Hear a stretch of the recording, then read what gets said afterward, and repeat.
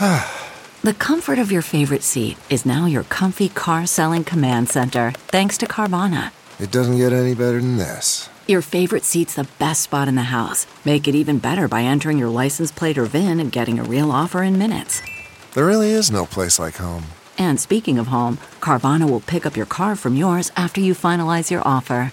Visit Carvana.com or download the app and sell your car from your comfy place. Good morning, everyone. I'm John Pertzborn at Fox 2 with your St. Louis news driven by Bomarito Automotive Group. We know more this morning about a sex tape made inside of the St. Louis County Executive Suite. It emerged shortly after Sam Page's chief of staff recently resigned.